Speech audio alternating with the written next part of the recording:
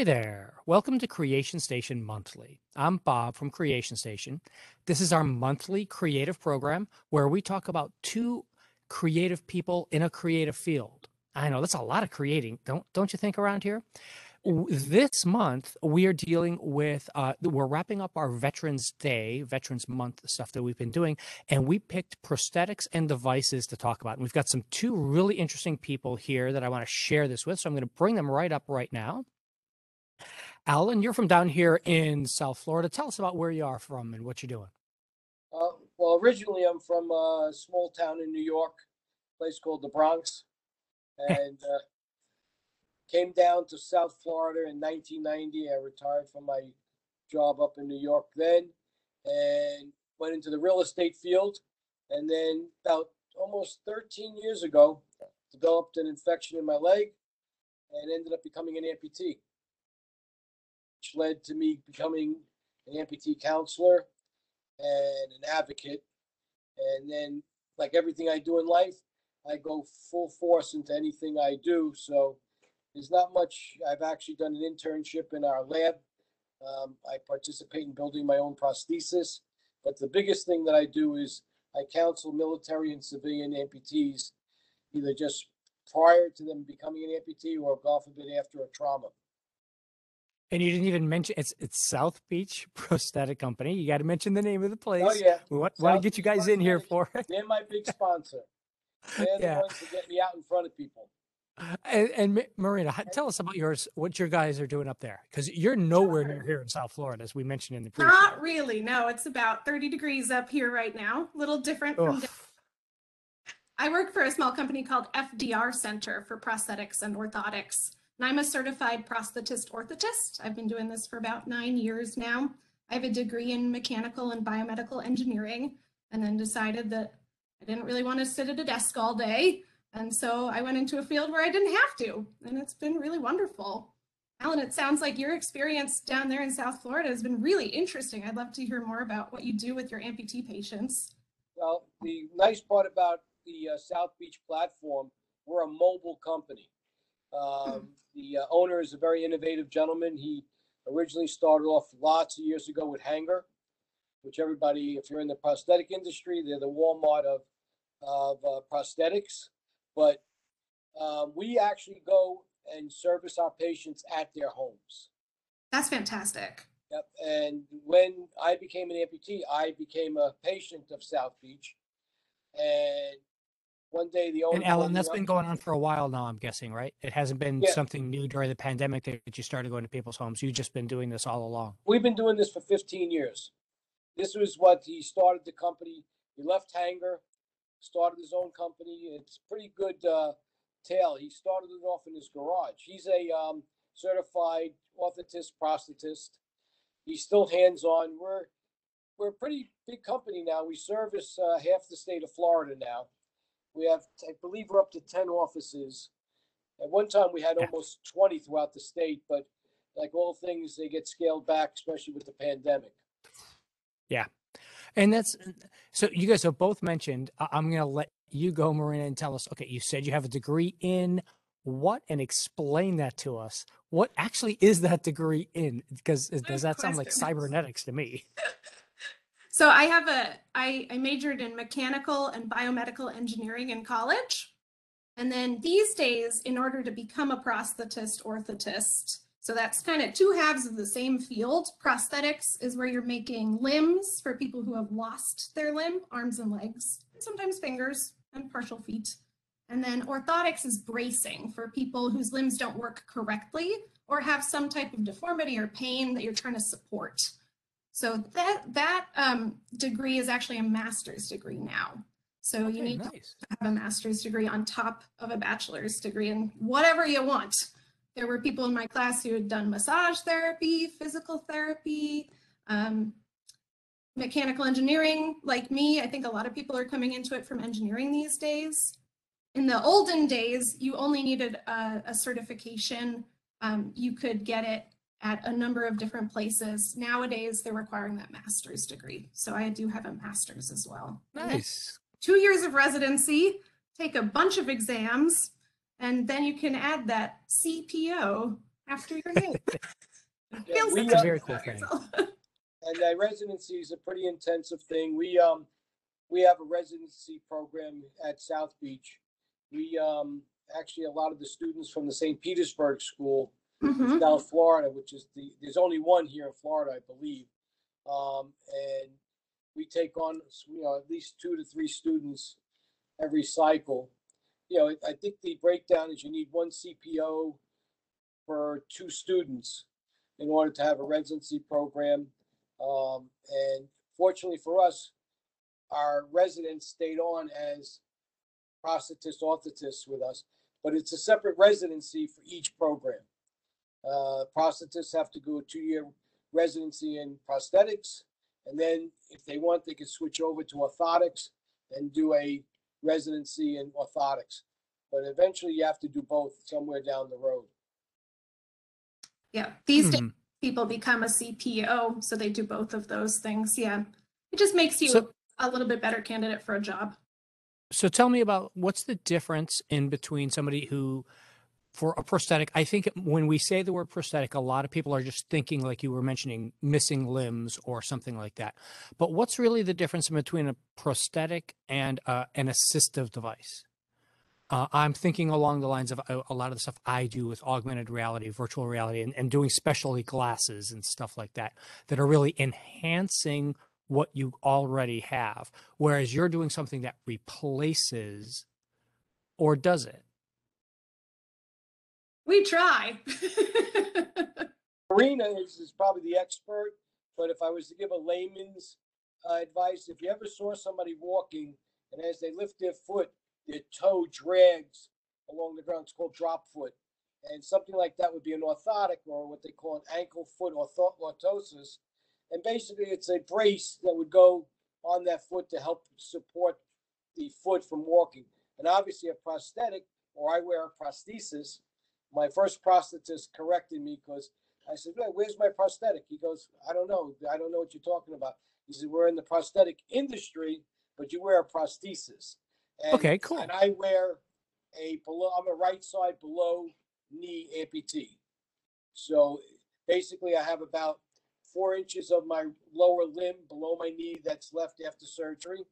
And like Marina would do, who's probably an expert at this, she would, depending on what technology she's using, would cast me, make a mold, pull a check socket, fit me. If you're using acrylic, you would make some corrections there, or if you had to, make a second one. Us at South Beach right now, I call it old school, new school. We're right now we still cast people that need it, but when we can, the majority of ours is we're using iPhone, I think 12s for scanning purposes. We have where we actually send a signal back, and the prosthetists on their laptop can modify right at bedside, send it back to our 3D printers, and by the time that person gets their prosthesis back to the lab, that check socket's already made. So we've gotten people. Matter of fact, if they're willing to come to the lab, if we could do somebody in one day, right from a fitting into a definitive.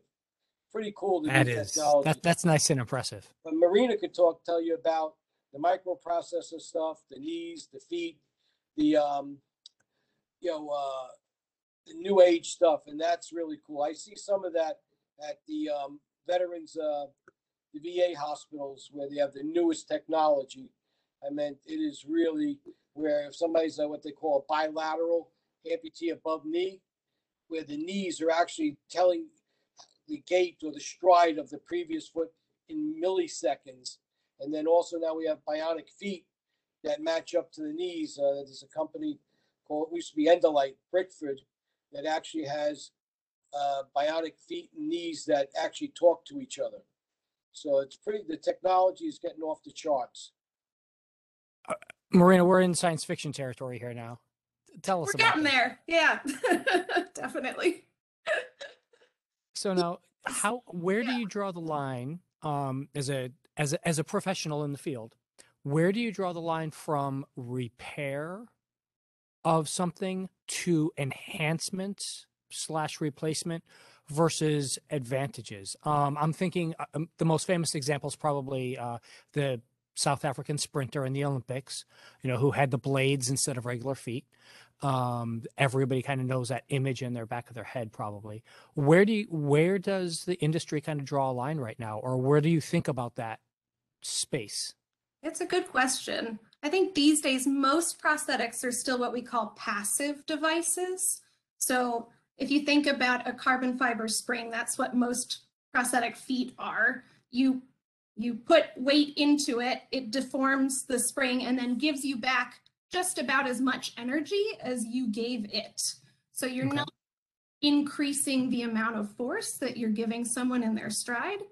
But there are devices that are coming out on the market that are actually powered, where you have a battery and a motor that actually gives you that push off that your muscle, your calf muscle, would do for you.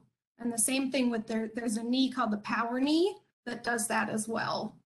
So there So now, are they trying to just make those human equivalents, or are you going beyond? At this point, mostly just human equivalent. If you think about somebody who's a unilateral amputee, so they have an amputation on one side and a regular leg on the other, the idea is to make you as symmetric as possible so that you don't wear out the bones that are left in your body. Gotcha.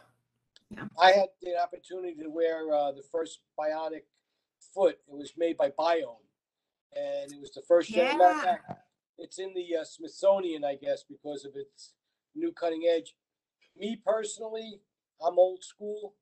I wear a Freedom Agilix foot, which is a high level, what we call K3, which is the way we measure somebody's ability to walk. And that there, when you put, like Marina said, I apply a certain amount of energy to that foot, and it pushes back, and it helps me propel myself. I happen to like the carbon fiber. The only thing bad about the newest technology, it has battery operation.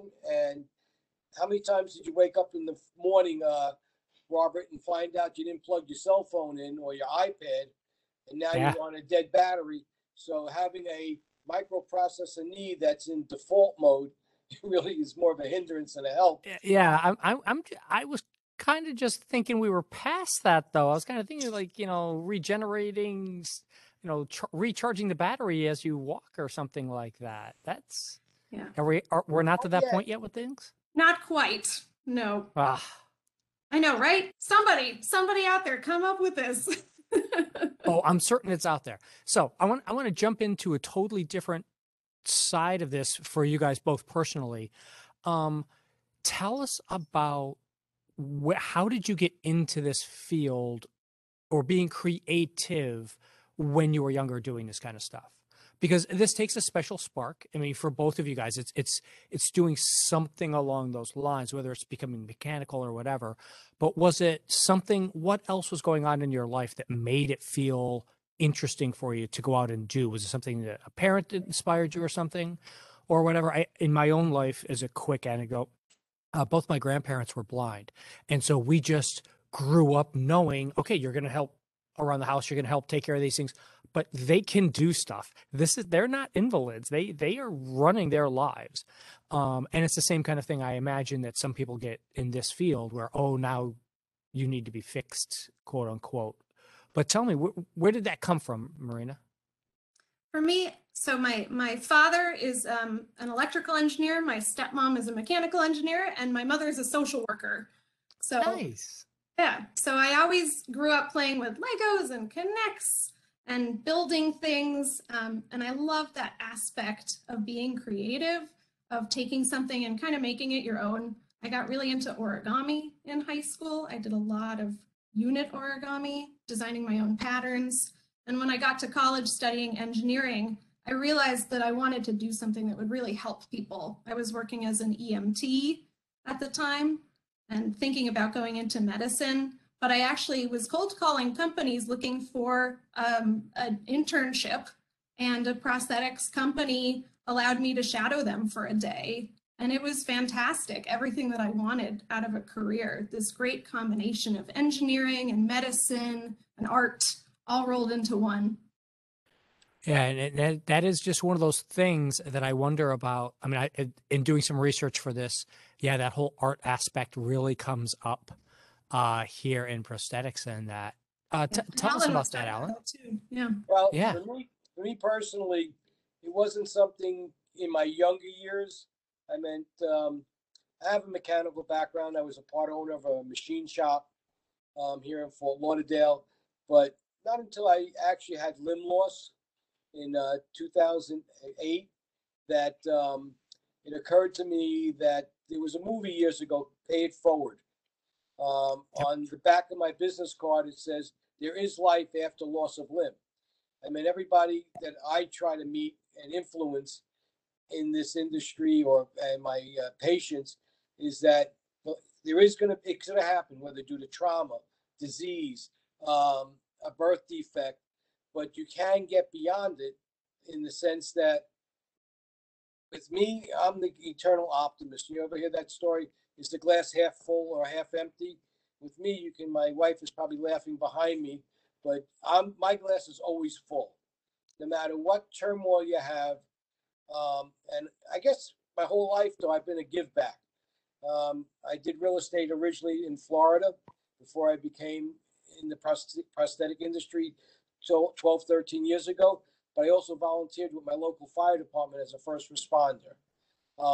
And when I had lost a limb, the funny story there is the fire chief, and it's not a small city in Pompano, came to my hospital to let me know we're going to find something for you to do, when you get out of here. And I looked at him and I said, "What's fine? I'm going to recertify, and I'll be a first responder." He laughed, he giggled, he thought it was a great idea. Yeah, well, I did recertify. I'm certified to drive their apparatus. We have a rescue unit that I'm certified to drive, and we can do first aid, everything that any volunteer would do, and I'm still doing it. Excellent. Yep. That is an So excellent thing. So now, what do you guys think about what society? I mean, right there, because you're both talking about the social aspect of it too. What do you think society thinks about in this field? Do they, in your impressions, is it a social thing? Is it assistive? I mean, it used to be called assistive devices, was the more common term, is at least for what I was used to hearing. What do you guys think society thinks about this right now, though, especially with all the veterans that we have that need the assistance? well, I think in the past years, 20 years ago, it might have been looked as a stigma or a disability. Today, I don't think it's considered. As a matter of fact, my first prosthetist got mad at me when I said, "Oh, this is a disability that's not a disability. I'm not disabled." She got very angry at me, and I said, "Well, there's nothing wrong with having a disability. It doesn't mean limb loss all the time. PTSD is a disability to veterans, but you're right. With the amount of wars we've had since Vietnam, and most war eventually went from killing one soldier or another soldier to maiming and dismembering, because that meant if somebody died on the battlefield, they got taken care of after the war, after the battle. But if somebody got wounded, two or three other soldiers had to care for that soldier, especially in America anyway. We leave nobody behind. So Yeah. with that being said, we have so many. If you look at the commercials on TV now, it could be a Pepsi commercial. There's going to be somebody with limb loss in there. Yeah. And it's, to me, I have a prosthesis that I could either, well, Marina could tell you, we have pretty good cosmetics that we could do to our prosthesis. I have one that I wear when I meet my patients for the first time, but the one I wear, it's a black carbon fiber socket with black pylon, and then my Agilix foot. A young man saw me, maybe 10 years old, said, "Hey, Robo."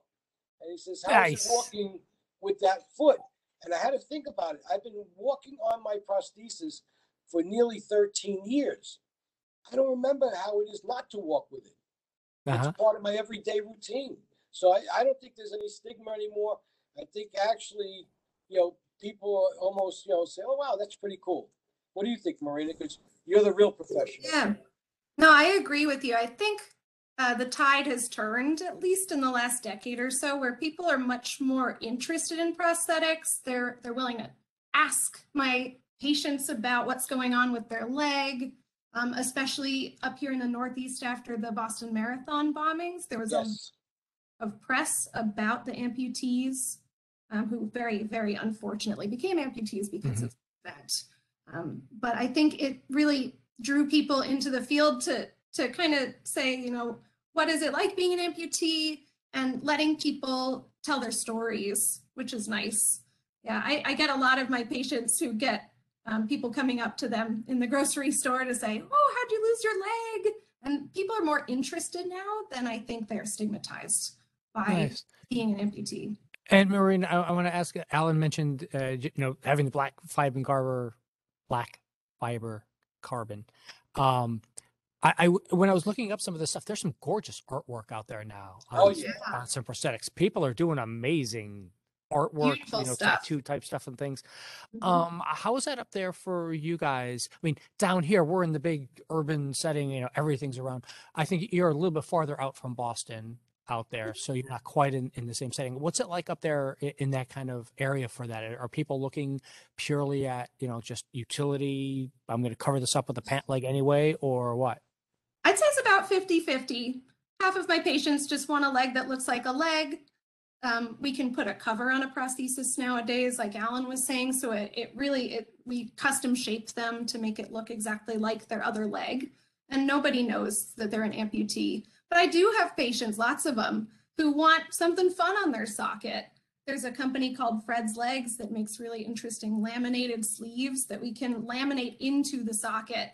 Flames, rainbow patterns. Cool. A lot of really great eagles, American flags for the veterans. Yeah, there's some really wonderful things you can do with prosthetics these days to make them really unique and yours.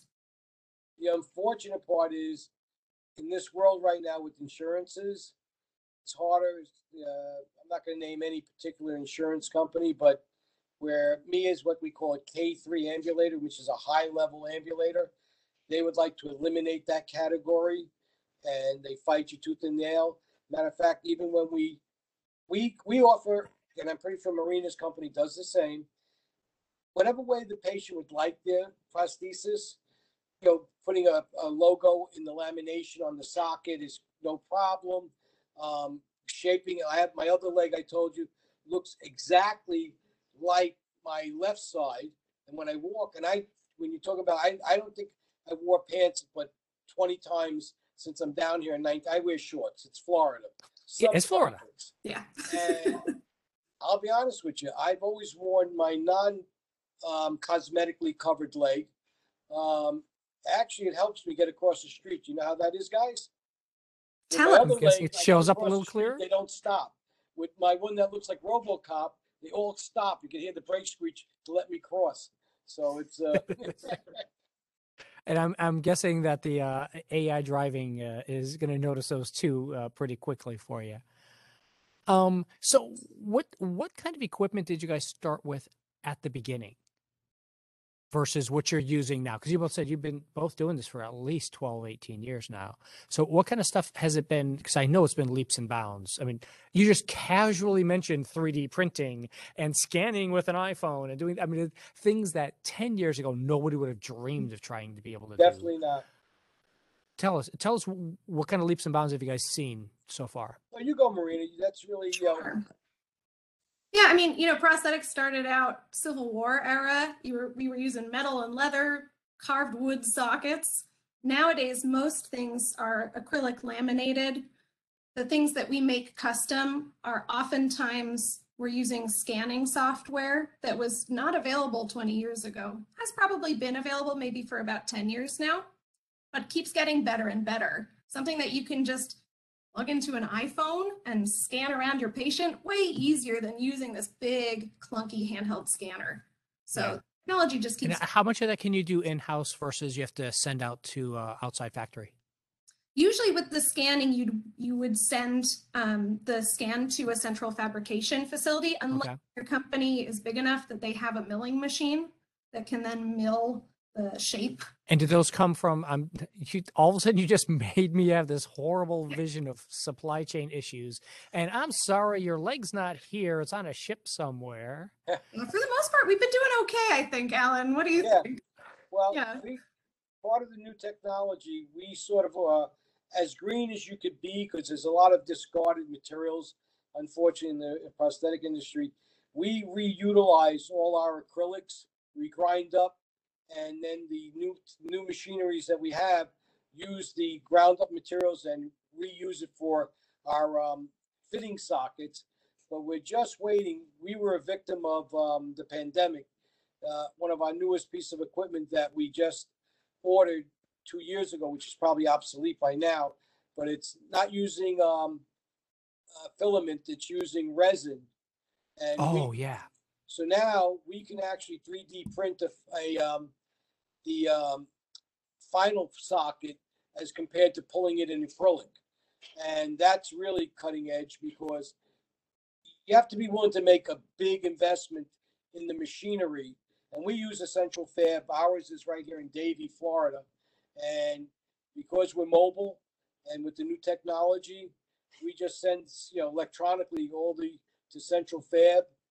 Next thing you know, that 3D print. Actually, we have 3D printers in a lot of our offices. So for check sockets or the fitting socket, we could do it local, but then the definitives are all going to be made in Davie and then shipped to the individual offices. But it's pretty cool stuff. Nice. Yeah, that is really I was not aware that we had something local like that. That's great. That's really nice. See, these are the fun things you learn on this show, everybody. So tell me about we're going to take it not to a dark place, but just to a slight twist for you. I want to hear what your guys' biggest failure is, because we always celebrate successes. And one of the way you get a success is to recognize where you failed and then fix it and go be better. What's the biggest failure you guys have had in this that you've had to deal with? Girls first. In terms of a field, the thing that frustrates me the most about being in prosthetics is how constrained we are about what we can fit by insurance companies. Yep. And I think a big failure on my part and a lot of prosthetists and orthotists' part is not getting more involved in lobbying. We're such a small field, nobody really cares about what's going on. And it's very hard for us to advocate for ourselves and make sure that we get paid for the devices that we fit, because we can't fit the fun, exciting new technology unless somebody pays for it. Yeah. We unfortunately have to keep the lights on in our shops. Oh, yeah. Yep. And pay our tuitions and our to bounce off Marina, I'm also a member of the ACA, which is the Amputee Coalition of America. Actually, I'm one of the representatives here in Florida. The main thing how I got also involved is their peer visitor program, and I'm also one of their trainers. I teach amputees to talk to amputees. If I don't know if you were done, but I would give one of my negatives, because I do counseling, is that as much as I tell my amputees that they have to work hard, physical therapy, occupational therapy, they're under the impression, and I just had a big disappointment in my office today. Everybody thinks that they'll put the leg on and they'll just start walking. I only know of one case that from out of the starting gate that happened. That was me. I almost have to lie sometimes. It's called poetic license, I call it. I literally got up, put my prosthesis, my fitting socket on, which I didn't realize that it could have just snapped. It wasn't even fiberglass wrap. And I went out walking, and I just thought, in my mind, I started to walk before I got fitted. And that's what I tell my patients. You got to start walking. You know, I have a patient, he's 75 years old. I said, even if you were a slow learner, you're walking for 73 years. I says, nobody's got to teach you to walk. Just have faith in the product, especially on below knee patients also. Above knee, it's a lot of hard work. It's not as easy. So now we talked a lot about feet here. Tell me about hands or other prosthetics that you guys have been working with. I know we're not quite at the, Star Wars, thing Pretty yet. close. Pretty close. Tell me about that then. Fill me in. Well, Marina will give you the real technical stuff. Yeah. Go. Yeah. We have microprocessor, myoelectrics, fully articulating fingers, rotating wrist. The trick to that is the occupational therapy that teaches how to fire your muscles, whether it's your pectorals on somebody that's above elbow, and it depends how much of the limb is left. We don't flex the muscles. The sensors feel the voids when you flex the muscle. And I saw one guy, he was incredible. He was an above elbow amputee, and he had an articulating fingers and hands with pressure points. His wrist would rotate, his elbow would actuate. This guy, he was just a natural. I was in awe. It's really something. He showed me he was picking up an egg and it wouldn't crush the egg. He had that much control. It was so super. I was stoked for him. It was really, but Marina can tell you also, the average American non-military is not getting those devices. Yeah, no. They're getting a scapular controlled, or what I call the shoulder shrug. And it sort of looks a little cumbersome. It's heavy, whether it's a claw or a hand-looking device.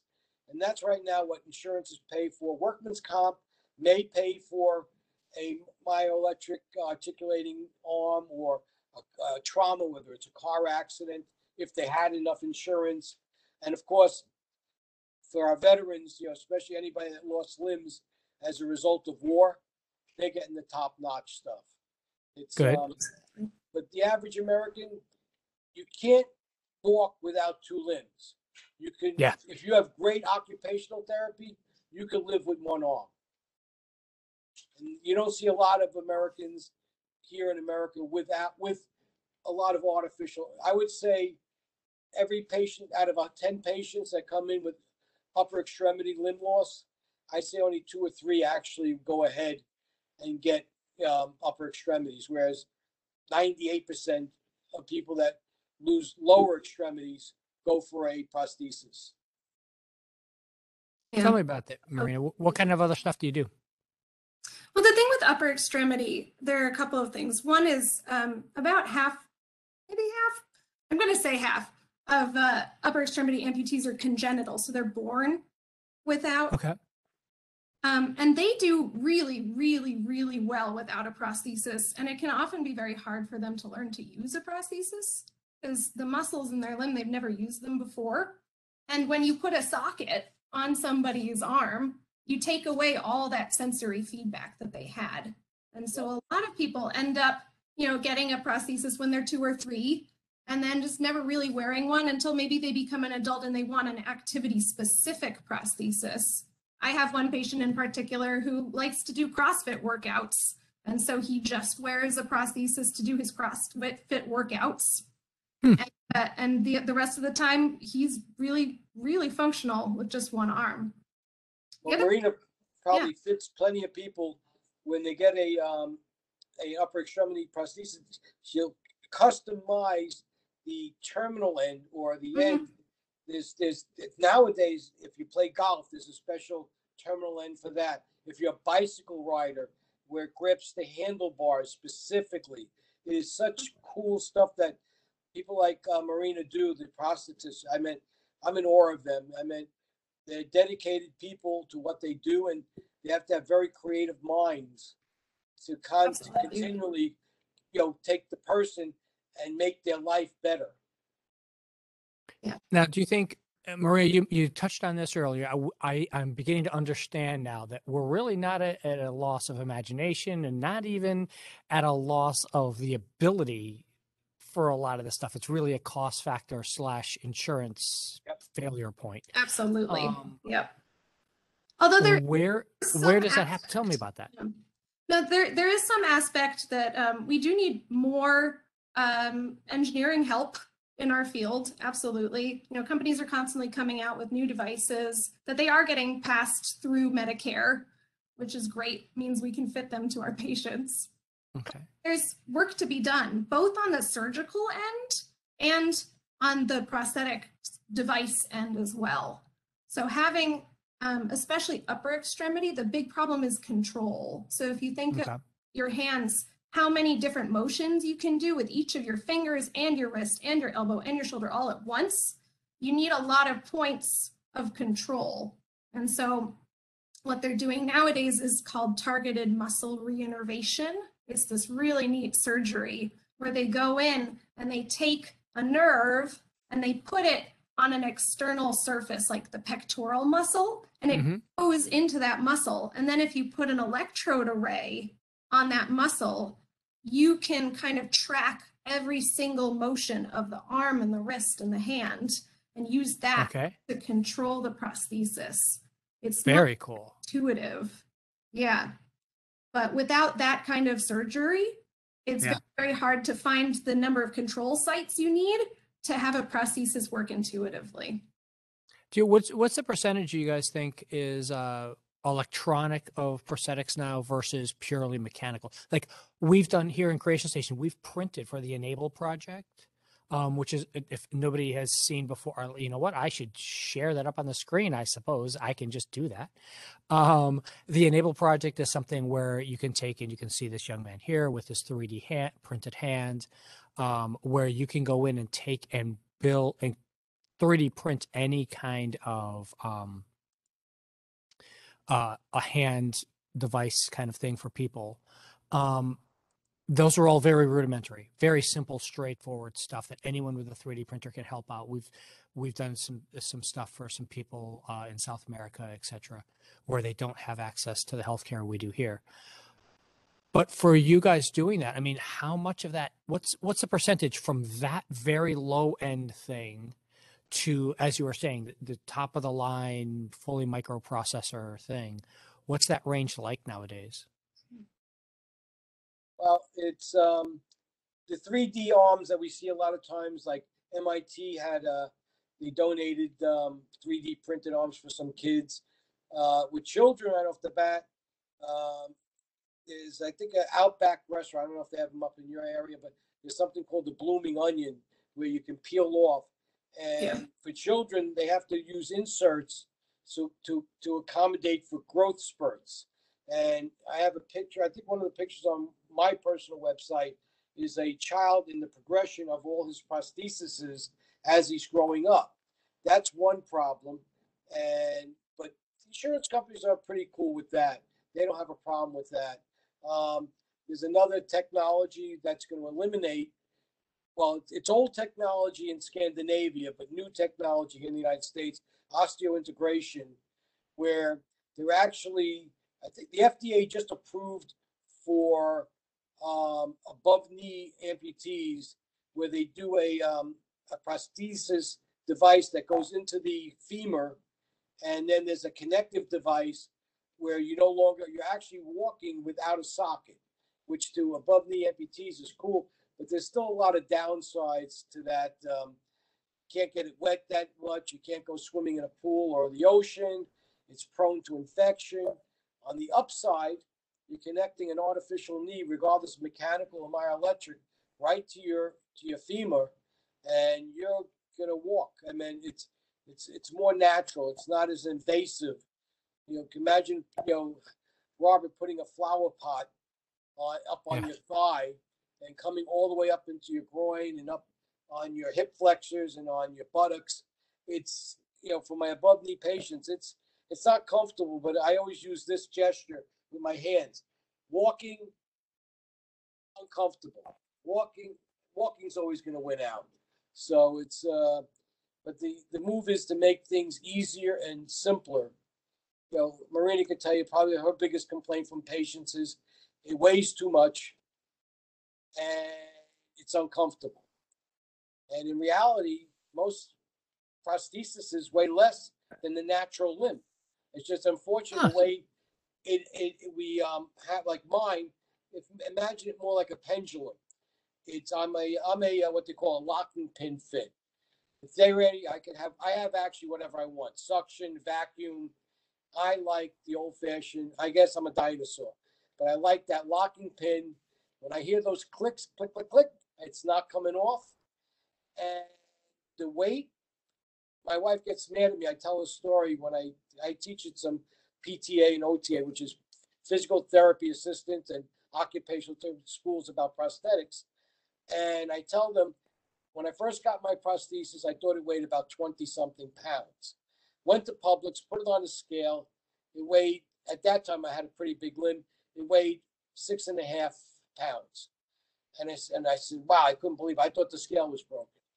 Well, 3 months later, I come home, I tell my wife, Vicky, her name's Victoria. Vic, she says, what? You're not going to believe this. The prosthesis lost weight. The truth of the matter is, I did my therapy. I did my exercising. I got stronger.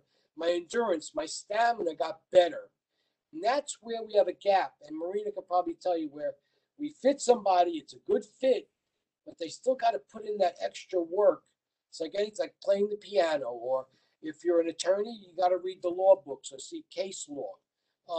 You got to put the time in anything, and it'll become worthwhile. So How about that, Marina? How much time have you been putting in on this? Oh, sure. Probably tons. Sure. She's pretty smart. Yeah, the thing about new technology, Alan's right. The patients who really need it, we can justify it through their insurance companies and often get it fit, especially with lower extremity. Microprocessor knees have been on the market for 25 years at least now. I think the C-Leg came out in the 90s or early 2000s. Don't quote me on that. But there's a lot of great technology out there, but you do have to be at a certain level to be able to really utilize it effectively, because it is heavier and it does require you to plug it in. And but it's going to do a lot more for you than just a simple mechanical device would do. And so there is that trade-off between the weight of the prosthesis and the function of the prosthesis. And obviously, absolutely, getting a socket, that's the part that goes onto the residual limb. Getting a socket that fits correctly is the most important part, because if it's not fitting correctly, it is uncomfortable and it feels much heavier because there's that extra motion in there between the socket and the leg. It's not hard attached to the bone. So if it's not tight and it's turning, Yeah. not going to be comfortable. So let me ask, where is the drawing line, I guess, for that? For, like, we've talked a lot about, arms, wrists, feet, things like that. I'm guessing transplants. Where I guess my idea is, where does the line go between an artificial transplant of something like an artificial heart, mechanical, versus a prosthetic? Where in the professional field do you guys draw that line for? Are prosthetics only on the outside of the body, or what? The way we define it in our field, prosthetics are the parts that we're adding outside the body. There are internal prosthetics. Those are hip joints, knee joints, Okay. also called Shoulders. Yeah, teeth. Yep. Yeah, without a doubt. The other thing is, I saw a documentary on it. I don't know how they did an arm transplant, and it's not that long ago. It's been within the last 2 years.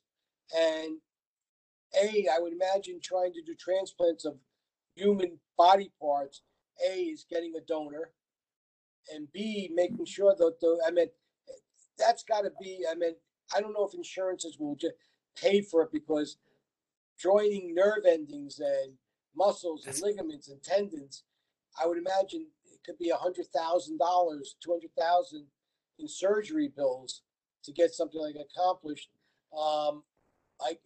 It always, in America, it always comes down to the old mighty buck. It's And now that you bring that up, Alan, I do want to ask you guys, since you guys are both in the field and well versed in it, is it that the United States is advanced in the technology, but we're not advanced in the ability to give it out to people? How is Europe, China, Africa, South America? How are they doing versus us in the field? My gut says, I think, and I know Marina may or may not agree, I think we're well ahead of all other places.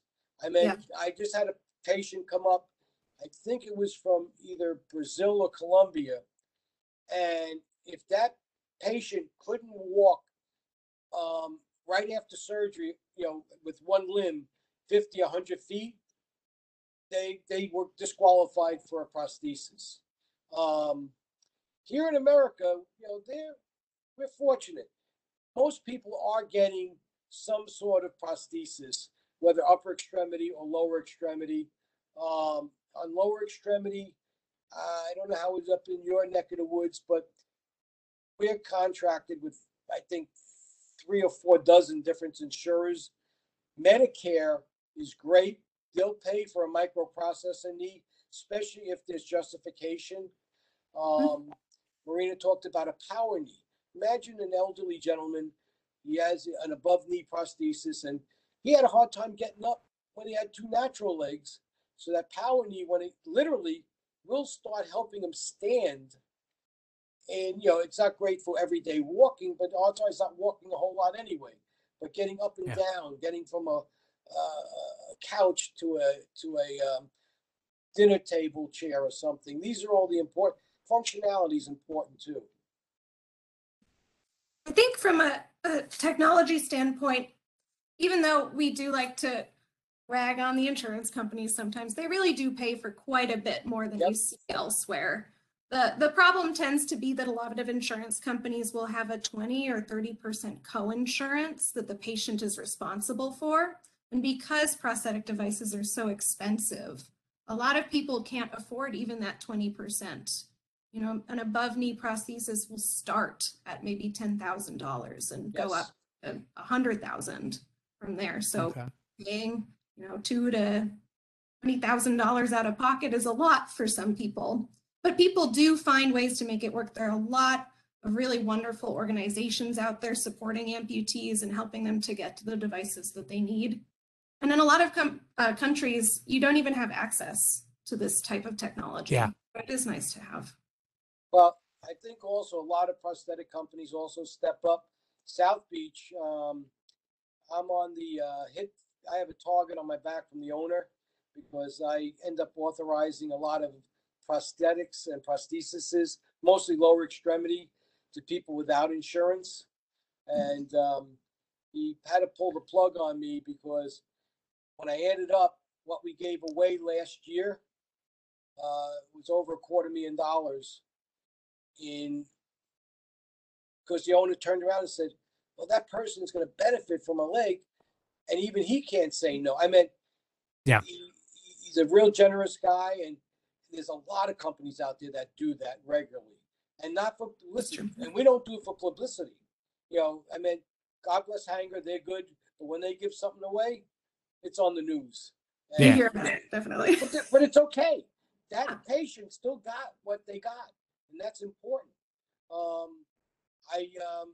That's why I love what I do. It's I deal with a lot of trauma hospitals, a lot of indigents.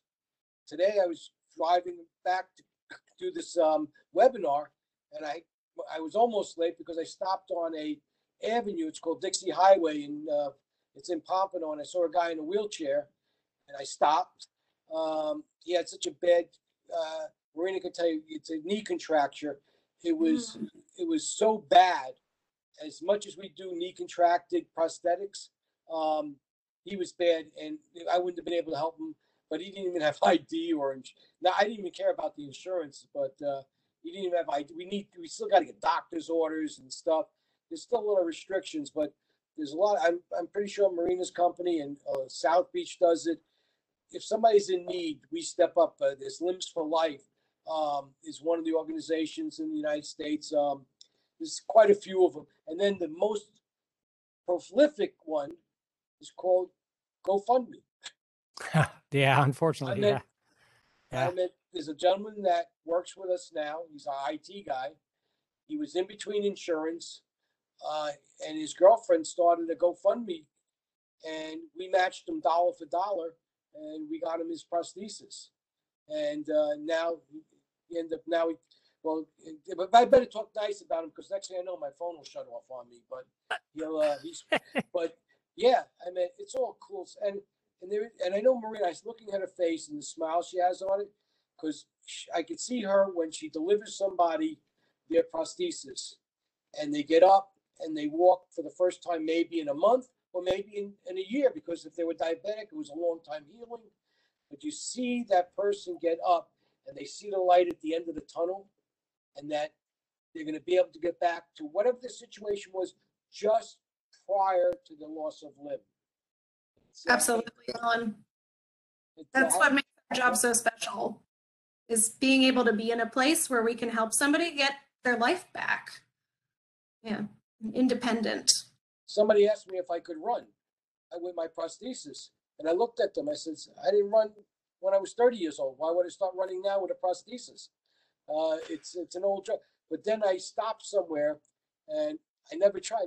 Yes, I can run with it. Not like the Blade Runner in the Olympics. And by the way, it is not an advantage to have 2 below-knee prostheses in the Olympics, because that was the complaint. Having your natural limbs is still the way to go. So I don't advocate anybody having an amputation to do better in sports. Yeah, no. Although, Mariana, he leads me into an idea here.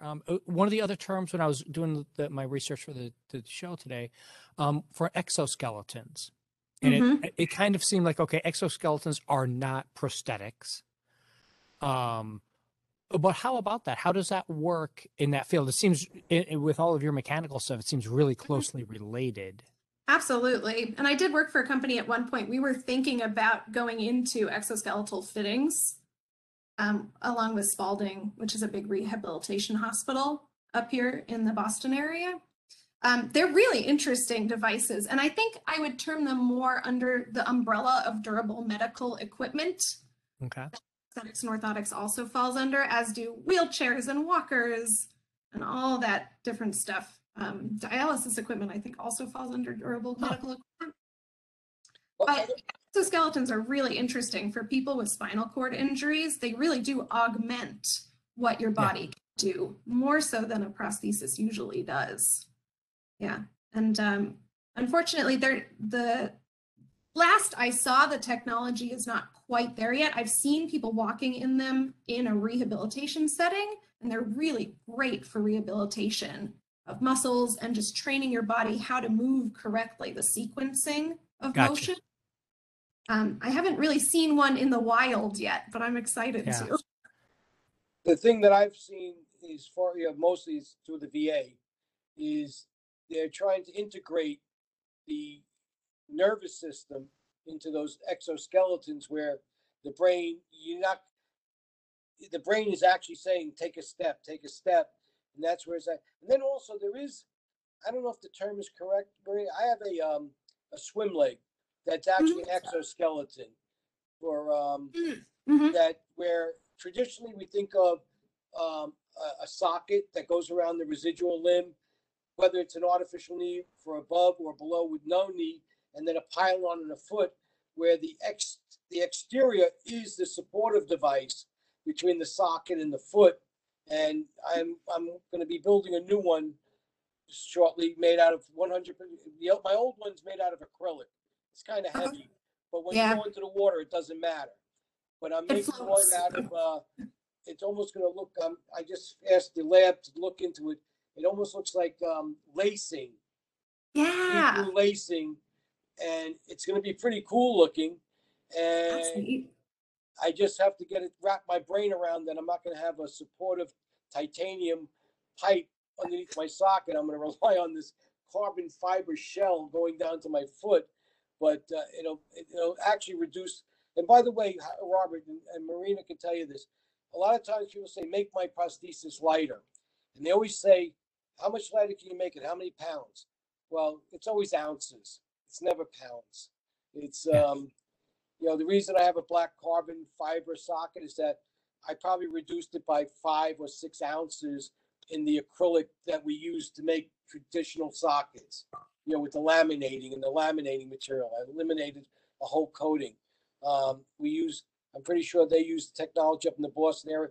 We usually use aircraft quality aluminum components or titanium. But unfortunately, that all, depending on the company and their policies, bites into the cost of making a prosthesis. But down here, it's, with the hot weather, it's, we got to make it as light and cool as possible. And also the technology is the way we connect. What was that? A dolphin's tail was a movie. Yeah, that's exactly. Hunter's Tale. You said that, Marianne. Tell me about this now. You said that, Marianne. Tell me about this now. Yeah. Alan was talking about going in the water. I'm like, wait a minute. So wait, if you've got somebody, you could like put a fin, just put a whole dolphin tail on, and now you can go spend time in the ocean, go spend time in the pool on this. They make Yeah, special. and there are companies making them. Yeah. I mean, I've seen the Little Mermaid things with that the women wear, but you could make a real tail that could really work. Oh, absolutely. Oh There's man, there's now a we're really company competing in the Maine. Olympics. Yeah. There's a company in Maine that makes a really fun swim fin. I think it's called the swim fin. And basically a socket with a big fin on the bottom of it. It's really great for below knee amputees. Right. Once you get above the knee, you need some extra articulation for the knee. And I was actually just with a high school class. They needed a design project, so we gave them that as their design prompt to see if they could make a swim prosthesis for an above knee amputee that would give them the range of motion where they could really use the flipper effect and not wear their hip out. And they came up with some really cool 3D printed designs. I was really impressed. Nice. Yeah.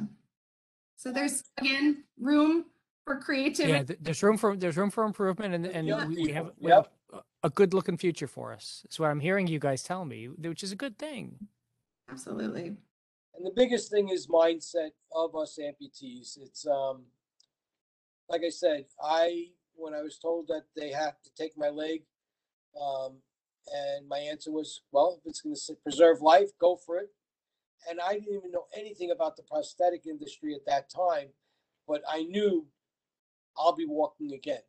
And I think that's why I went into the counseling end of it, because I do pre-amputation consultations for my vascular surgeons where it's a planned surgery. And I let people know, listen, this is not end of life. It's a bump in the road. And this has just been a bump for me. Unfortunately, growing up, I've had a couple of bumps. And sometimes I think my loss of limb was the least of my bump.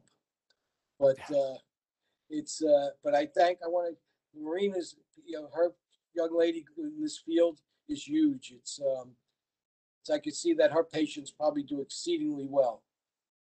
We try very hard. They don't always make it, but we try very, very hard to make sure that they have the best quality of life possible. Yep. And that's a self-determination. Yeah. One last thing for us, Marina, to wrap up on here. Kind of mentioned on that in an indirect way. What's the gender ratio here in the field? Is it more? I mean, nursing is way more female oriented. Being a doctor is about 50-50 nowadays, but engineering is way towards the male side of things. Yeah. How is it in this field for prosthetics people? Yeah, it's a good question, actually. There are more and more females entering the field nowadays. It's quite apparent, actually. Good. I know my boss of my company, his generation, almost completely male. And nowadays, my graduate class was a little bit atypical, I think, but there were 8 women and 1 poor man. Wow.